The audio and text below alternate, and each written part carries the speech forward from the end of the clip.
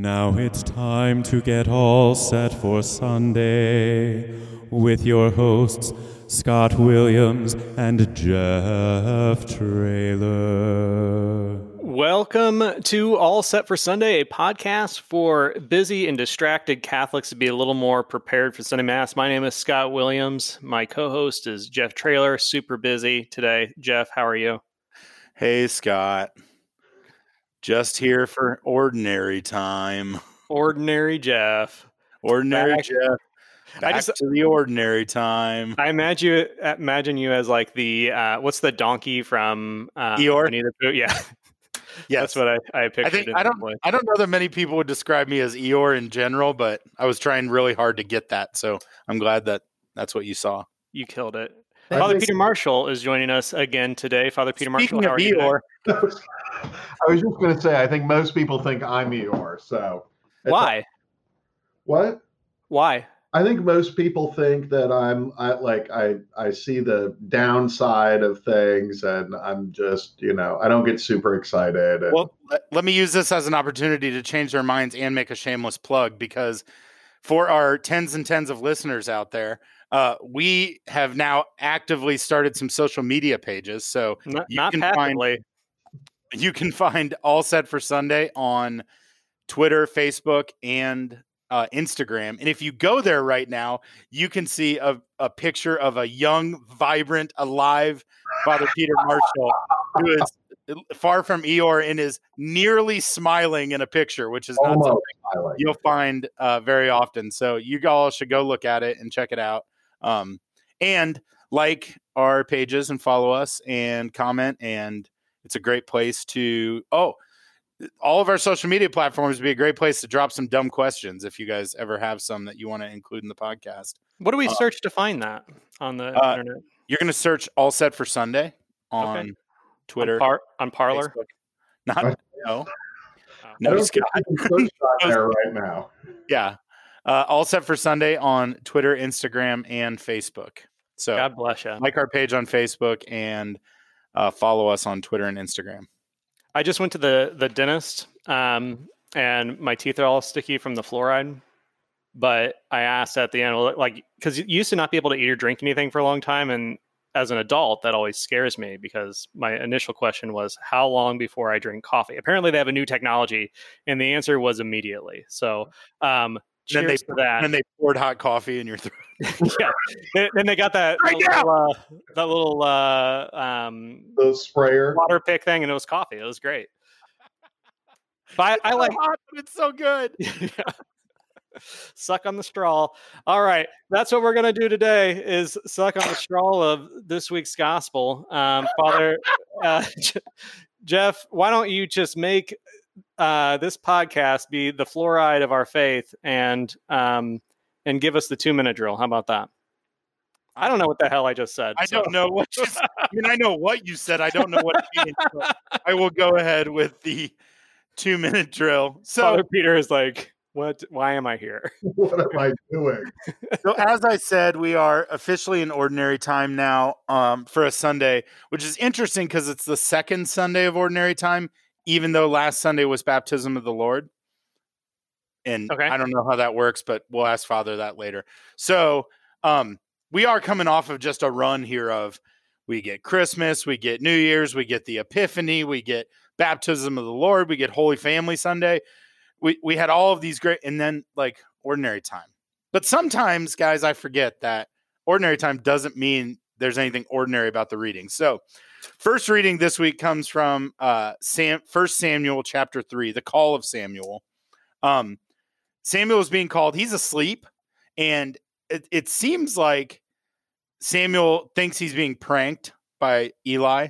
He thinks Eli's pranking him because he keeps hearing his name, like, Samuel, Samuel, come to me. And he keeps hearing that. And then he runs to Eli and he's like, hey, you called. And he's like, I didn't call.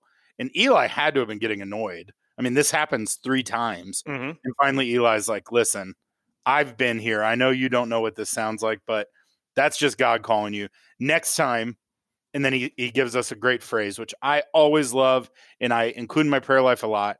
Speak, your servant is listening. So he tells Eli, next time, just say that. Don't come bother me. Just say that. And then here we are. Eli becomes a prophet. God speaks to him. The world is a better place because of it. The responsorial psalm this week, Here I Am, Lord, I come to do your will. I like this one because I would say Here I Am, Lord falls into my list of just Catholic bangers. Right. That is like nothing like the belting out, I, the Lord of sea and sky. I just love a good Here I Am, Lord. So that was probably the best singing I've ever done on here. No, But pretty good. thank you. That's as far as it goes. That's my whole range. You just Get heard you, there, top to get you a bottom. pitch pipe. Make sure you're in. Bum bum bum bum bum bum bum bum. All right. Second reading comes from 2 Corinthians. 2 Corinthians tells us that our body is for God. That our body, not just our soul, but our body also is for God. It's a temple. Wait, mine says 1 Corinthians. No, right? Did I get that wrong? Oh, it is 1 Corinthians, second reading. My bad. This is just my own chicken scratch notes. Okay. 1 Corinthians chapter 6. Which do you think is better, 1 Corinthians or 2 Corinthians? You know what? The sequel's never as good as the original. So, it's 1 Corinthians chapter 6. Says, your body is for God. It is a temple. It is not immortal. It is not immortal, but it is for God. It is a temple to hold your immortal soul. So glorify God in your body. And then our gospel reading this week. Our gospel comes from John chapter 1, 35 to 42. And it says, John was standing with two of his disciples as he watched Jesus walk by. He said, behold the Lamb of God. The two disciples heard what he said and followed Jesus. Jesus turned and saw them following him and said to them, what are you looking for? They said to him, Rabbi, which translated means teacher, where are you staying? He said to them, come and you will see. So they went and saw where Jesus was staying, and they stayed with him that day. It was about 4 p.m. Andrew, the brother of Simon Peter, was one of the two who heard John and followed Jesus. He first found his own brother Simon and told him, we have found the Messiah, which is translated Christ. Then he brought him to Jesus. Jesus looked at him and said, you are Simon, the son of John. You will be called Cephas, which is translated Peter. All right. Peter. Look Peter. at that, Father Peter. Here I am, Lord. Oh. Oh. All right, podcast over. We did it. We wrapped it up. There's the homily. Done. Is it Cephas or Cephas? I've heard it pronounced both ways. Okay. Ooh, that's what I always say when I don't know how to pronounce something too. As an academic and a doctoral, what do you say? I usually say Cephas. All right. Thanks, Father Peter. Anything else that Jeff got wrong in today's? Not that it's important to humiliate him over. Okay, good. Well, I mean, there's plenty of nuggets in these readings today. Where are you headed? I don't think you could make a wrong decision on that. Well, I think I've in my prayer as a pastor, I've really been feeling it important to help people listen to God, because there's so much noise going on in our world right now, right? We've got a very troubled political situation. No matter what side you're on, I think we all admit, like, it's unpleasant right now.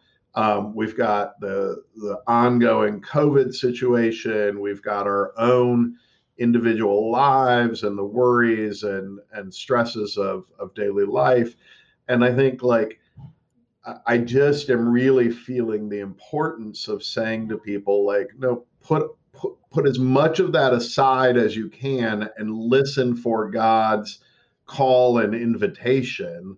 And we get so worked up and distracted by the things of this world, rather than what is God actually calling me to step out and do today? And not like, it's probably not to fix the political situation of the United States. It's to tell somebody that God loves them and is calling them.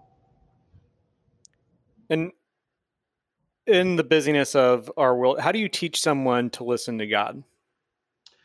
Yeah, so I think the scriptures give us a nice picture today. One is the first reading of Eli and Samuel to show that God does speak in the quiet of our hearts. Kind of the middle of the night image. I'm not saying you have to pray in the middle of the night, but that it's an image of quiet, it's an image of peace, and that still small voice comes to Samuel, right? And then the gospel reading is that the disciples hear John the Baptist say, "There is God, follow him." And so we have God speaking both kind of directly to us and God speaking to us through trusted, holy people in our lives. Give me, that was a nice way to dance around the question, Father. This ain't my first rodeo. Yeah, that sounds like somebody who's written a dissertation. So, say, hypothetically speaking, say you knew someone that had a 2.5-year-old son that is wild and crazy and full of energy, a job, and just a busy life. I don't know who that could be, but if I said to you, Father, I'm having a hard time listening to the voice of God. I'm finding time for prayer, but I'm not finding the voice of God in my prayer. What would you recommend that person to do? So they are praying. Sure. Is that what you're saying? Yes. Yeah. Okay. They are praying. So I think the first thing is you have to be patient. Like, we see this all the time in scripture and our faith tradition that our schedule is not God's schedule. And so I think you and I and most people, we think, oh, if I show up for prayer today, God's going to speak to me today. And I think the most important thing is keep that habit of prayer and wait for God, because the prayer itself is answering God's call, right? That we show up for that. The second thing is, maybe talk to a priest or a spiritual director or somebody who's a little bit further along in the spiritual life than we are and say, should I be doing something different in my prayer? Is this the prayer that is actually most conducive to opening me up to God's voice? Interesting. So I started doing the Bible in the Year podcast that Father Mike Schmitz is doing. Have you heard of this? Yeah. Number one podcast in America. What did you say? It's the number one podcast in America. Yeah, and we're right below. I think we're right around number 2 or 3 right now. So, no free ads. No. So I thought he said something very interesting that I'd never looked at it this way before. But giving God our first fruits doesn't mean that we have to schedule a holy hour at the first part of our day. But if we take the time and schedule, even in our calendar, a time for prayer and reflection, that can be giving God our first fruits. And that was kind of a game changer for me, like being able to say, I'm going to dedicate this time in my calendar. I'm going to dedicate this time and make sure that I am sitting in silence, praying, and actively listening to the voice of God. I say to people all the time, like, work with who you are, right? So if you are a morning person, then get up and do your prayer in the morning. If you're not a morning person and you're already stressed out getting kids ready for school or whatever, then set aside time in the evening or on your lunch hour or whatever. Work with what you have rather than making it just by its nature difficult for you to follow through. I'm lucky to work in ministry and work in a role where like scheduling some prayer time and putting that in my calendar falls under my job descriptions, right? Like I need is encouraged. Yeah. Or at minimum, nobody's really going to fight with me about it if I do it. But that has always been at the times that I'm most engaged in my faith and most engaged in my prayer life is when I schedule time and even to read. I've always told people before, like one of the best practices I ever took up was scheduling twice a week, 30 minutes to just read something that I want to read. But like what I want to read is something spiritual. It's something a lot, but if I don't schedule that time, especially when you're a parent, parents can understand this. Cause like when your life is focused as ministry and service to others, it's easy to not fill your own cup. Right. That's Like right. just, I'm going to give. And as a parent, that's the case for me. As a husband, that's the case for me. But even more so when my job is ministry to others and service to others. And that can fall, that doesn't have to be somebody in ministry. And people in many jobs, if your job is giving to others and doing things for others, it like I have had to force myself, and I've had to be, like you said, I've had to turn to people, turn to priests in confession, turn to people in spiritual direction before and say, what am I doing? And they're like, it's not what you're doing. It's what you're not doing, and remind me that I can't be in those roles. I can't do them well if I'm not giving to myself as well. And it's one of those like where I just have to like smack myself and be like, well, duh, I know this. Like, I know this. I live this. I tell people this all the time. But I have to be conscious about doing that. And I think two things here. The first is Thomas Aquinas says that he says in Latin, virtus est habitus, virtue is a habit. And the backbone of the spiritual life for anybody is doing it habitually. And that's actually in many ways the most important piece of growing in your spiritual life. And then the second thing, I think, Scott, you said, doing a holy hour at the beginning of your day. If you're just starting out with a personal prayer life, like do not aim for a holy hour, right? Like aim for 5-10 minutes and get that down. And that then, holy five. Right. The holy five. you will grow in your ability and time to do it. But I think a lot of people set out, they're like, oh, I'm going to do an hour of prayer a day. And then by day 3, they're like, nothing. Yeah. I was so excited. Last week, I woke up early. It was like 5:45, got a cup of coffee, sat down at the table, 6 o'clock, ready to just get some good prayer time in. And that's like, not part of my regular routine to do that in that kind of order. But I love waking up in the morning, having a cup of coffee and hearing silence in the air. Next thing I hear is the door to my son's room opening and saying, "Dada, what are you doing?" I'm like, "Oh man!"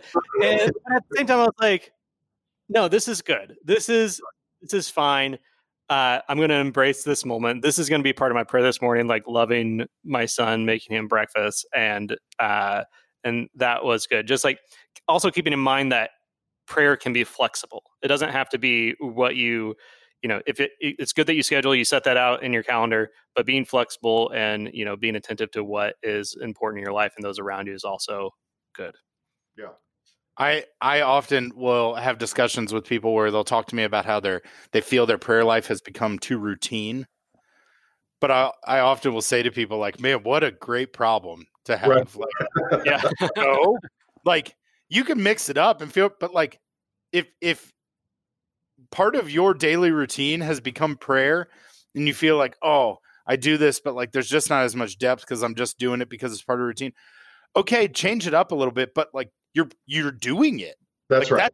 That's such a step forward. Don't just stop because you feel like it's routine. Like that just I working with teachers, I'll often hear, I'll get feedback from people about like, well, this teacher does the same prayer every day to start their class.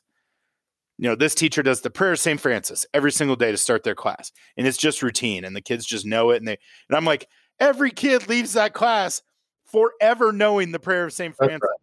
What a gift. Like, what a great thing. That's not a bad thing. It's not a bad experience. If every teacher in our building did that and had a different prayer, oh my gosh, like what a gift we would give to our students to walk out with those things as a part of their routine and in their brains and knowing that. And then down the road, that will activate. Like we have to trust that the Holy Spirit will activate those types of things. I think a lot of times, when I'm really stressed about something, or I'm suffering over something, like it's just those kind of rote prayers, the Our Father, or I really like the Fatima prayer that we often say at the end of the Rosary or whatever. Like, that's all I can pray in that moment, and I'm reaching out to God, but I just don't have the energy or the wherewithal in my mind to make up prayer in that moment. And so I just fall back on that routine, and it's a gift. Father Peter, I'm going to ask you a good question leading into dumb questions. I'll do that. Do you have a devotion, like a special devotion to Saint Peter having the name Peter? A little bit. I have several statues that I've collected over the years of Saint Peter. Collected or have been given? Collected. Are those behind you right now? Are we looking at some of them? No, I think they're all over in the house. Oh, okay. I love Saint Peter because he gives me hope in the sense of, like, no matter how I stumble, like I can get up and keep going because Saint Peter did. Right? Amen. I just love that. He's a perfect patron for me. I would argue that this podcast is kind of a Peter podcast. We talk a lot about Peter and about just loving the just goofy, blind confidence of Peter. Right? Just, like, I'm going to say it and I'm going to go for it. And he's wrong so often, and he gets just smacked down by Jesus, and like, that's okay. He just keeps coming with it. And what a leader. Well, and I love, like, even the extra scriptural stuff, the tradition of when the persecution was coming to Rome and the Christians encouraged Peter to leave the city to save his life because he was the bishop and we need you to keep going. And he gets kind of to the outskirts of Rome and he sees Christ walking the opposite direction into Rome. And he turns around and goes back and is crucified. And that's not scripture, it's just tradition. But what a beautiful picture of Peter's faith is that, we're all tempted to leave, but when Christ says stay, he just says, okay, forget it, I'm going to stay. I just love, this is why I love Peter, because in my dumb brain, I just imagine those moments where, like, he's walking out and he's like, all right, I got to go. I got to get out of here. He sees Jesus and he's like, oh, come on. Like, again, I fell for this again. Right. Oh. And at that point, he was the Pope. I mean, I guess I'll go back and take it up. And he's like, never, I got it. That's all right. Is that your Peter voice? Yeah. Yes. Yeah, I don't have a, Saint Scott yet, or I don't think there's a Saint Jeff. So I've always been curious whether or not people that have and bear those names have particular devotions to those things. But all right, dumb questions now. Jeff? Now it's time for dumb questions. But I mean, if we're being honest here, pretty much all of Scott and Jeff's questions are dumb. All right. Well, I also have a less than dumb question, like a mediocre dumb. I don't know, but we've talked a little bit about this, but this may be a question you dance around as well, because it's never an easy one to answer. But as we're talking in the readings here about God speaking to Samuel, like him hearing this actual voice, right, and everything, like we've talked about this in here about how does God speak to us and reach out to us, but like, what do you have a moment, like if somebody says like, hey, has God ever spoken to you? Do you have a moment or a story or something you point to that you're like, yes, this is an experience where like I can best describe how God spoke to me? Yeah, I think so. In early college, I was really struggling with faith, and this was before I was a Catholic, and I was just struggling with, like, do I believe in God? Do I want to believe in God? All of this, and my college had a prayer chapel on campus, a lovely little room that was just people, open 24/7. People just went in there to pray. So really late one night, early one morning, I was in there praying, and I just kind of said to God, like, okay, like if you're real and if you want me to follow, like, I just need to know, and I'll do it. Like, I'm not, it doesn't even need to be spectacular. I just need to know for sure that this is the right way. Went back to my room and went to bed, and I had, I think, 3 days of like just the most unbelievable peace in my life. And I was like, okay, like, I don't need trumpets and, fire coming down from heaven. But at that point in my life, like, having 3 days of kind of uninterrupted peacefulness was almost the most miraculous thing that's ever happened to me. And That was your Jesus walking back into Rome moment. it pretty much was. And look where it's got me now. So Yeah, on this podcast. right.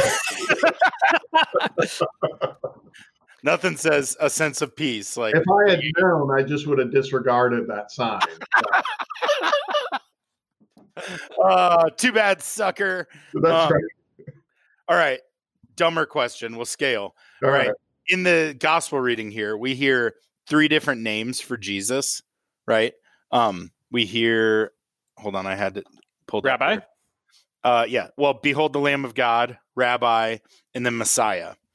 And I always love John helps us out with the translations and lets us know what everything means. John was a good teacher. In looking at this, I did a little bit of light research, and by that I mean Googled it and then looked on Wikipedia. And I found a Bible concordance that says there are 198 different names for Jesus in the Bible. I was going to ask you how many, but I decided not to put you on the spot.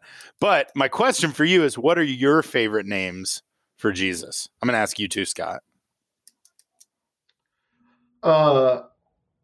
I like Lamb of God a lot. It's very Eucharistic, right? And there's some great art over the centuries of Christ as Lamb of God. But I think, like, I noticed this a couple of years ago when I'm leading the penitential rite at the beginning of Mass, and I often use "You are mighty God and Prince of Peace," and I think part of that is that ties in nicely to Handel's Alleluia chorus, right, and all of that from the Messiah. But I think that's actually what this is going to make me sound bad, but that's what I'm looking for in God, is that he's a mighty God and he's the Prince of Peace. And both and. I like it. Scott? I like. Are you Googling names for Jesus? And totally. I'm a big fan of Jesus. And stop. Okay. Full stop. Right. Full stop. I don't know. I like when Jesus is as human as possible. Like I like names that identify. So like Jesus, teacher, the things that identify with his humanity, because I can most easily identify with him in that. Does that make sense at all? Yeah. No, I think the same. Like I go 2 ways. Well, multiple ways. One would be, I just love the "He who is I am." Like, I just love the like declaration of that statement. And that was something that was so confusing for me to figure out for so long. And then the more I dove into it, the more I loved it. But also I love the image of priest, prophet, king because of what you just said, Scott, of like the humanity of like priest, prophet, king, like those, understanding those roles. Those are all things that feel achievable when we say the phrase "be Christ-like," or we hear the phrase "be Christ-like," that's intimidating when like Christ is King of the Jews or the light of the world. Like that doesn't feel achievable to me every day. Priest, prophet, king, those are things I can work for. Like those are like achievable things that other people did, and I can try to get there. What's your favorite? I just said that. Okay, that's it. That was your answer. Were you listening? What? Come on, man. I wanted to ask you the question, but you just answered your own question. And the next thing in my brain was, I'm going to ask Jeff, but then you did it, and I'm sorry. Jeff doesn't actually need us to ask him questions. He'll just tell us. Yes. Yeah, if I'm good at anything. I mean, this is why we have a podcast. I love to What- talk. All right. Father Peter, what is your go-to resource? I mean, Jeff just mentioned Google and Wikipedia, but when you're looking up, whether it's something in Scripture that you need more information on, what is your go-to resource for Catholic stuff? For He the just viewers laughed. at home or the listeners at home, Father he has went to go just get stood up someone and else. walked away. Yeah, it's the guy who works in the office next door. This is He came back with one of his employees. a seminarian. All of it's false, dear listener. The Navarre Bible. He said it's singular. The Navarre Bible comment. I had to make sure that was the title of it before I said it. That's the commentary I use most often, and they have volumes. Some of them are combined sets of books, and some of them are individual books of the Bible. And it's kind of they print the scripture, and then they have just extensive notes on it, and it's like modern scholarship, it's church fathers, it's translations of difficult words like rabbi or whatever, and it's very helpful to me. Is there a free online accessible version of a commentary that is Catholic in nature that's your favorite, or does that even exist? I don't know. I don't know that I've ever searched for one. Okay. So I know that that's fine. I'm a bad priest. I'm a bad priest. Well, no, honestly, the average Joe probably doesn't look up gospel commentaries, and you have access to that as an academic, and that's probably not in everybody's bookshelf. Yeah, but you answered the question. Hold on. There's a Bible. I've heard of this Bible. The one with 198 names for Jesus in it? It does. Nothing more fascinating on a podcast than somebody up wandering around their office looking for a book. The HarperCollins Study Bible, New Revised Standard Version, also has a lot of good notes. Dear listener, I'm holding this up to the camera. Listener, this is insulting. Also a hard copy in Father Peter's office if anybody wants to go check it out. St. Jude Parish. 53. Dialing into your podcast is almost beyond my technical ability. I love you said dialing in. We're not this isn't a rotary phone. You don't know my office setup? His modem fired up when he sat down in the chair. All right. I'm going to get dumber with questions. I have one last, we'll wrap it up here. Last dumb question. Second reading talks about our body as a temple. Yes. Do you have any tattoos, Father? I do not have any tattoos. Where do tattoos fall in the world of our body as a temple, and we should treat it like a temple? I think tattoos are permissible, but you have to weigh it in light of is this worthy of a temple? And so, we put art in all our churches, right? So is it worthy of being permanently on the temple? And remember, we're going to be resurrected in our bodies. So maybe it'll be for all eternity. I would also, I always encourage people to also weigh, do you want to explain this to your grandkids?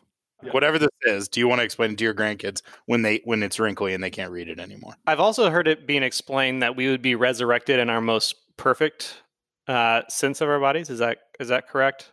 That is correct. So I wonder if anybody that got tattoos would only have certain tattoos when they got to heaven.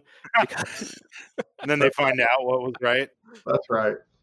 All right. I'm going to leave you with a story. This isn't a dumb question, but a dumb story. But I got a phone call the other day from somebody who, this was just a random call that came into the school and was forwarded to me.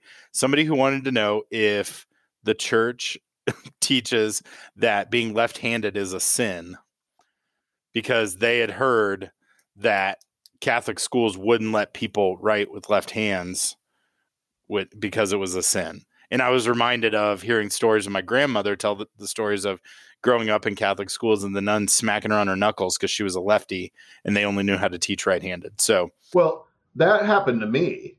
Oh yeah. Yeah, I was forced to learn to write right-handed, and I didn't go to a Catholic school. Ah, so it's a sin no matter what the faith. It's ecumenical. So ecumenical sin. I think there was this cultural, like pre-modern cultural, excuse me, aversion to the left hand. And part of that is the Latin word is sinistra, which our modern English is sinister, right? Like it was just viewed in the ancient world as being not as good and perfect as the right. So if your body is a temple, don't use the sinister hand. Yeah, but I don't think there's ever been any like official Catholic stance on being left-handed. I'll tell you what, you check your bookshelf and let us know. I'm sorry that I own books. I'm sorry that I own books. Thanks for listening to All Set for Sunday. We hope your children behave during Mass this week.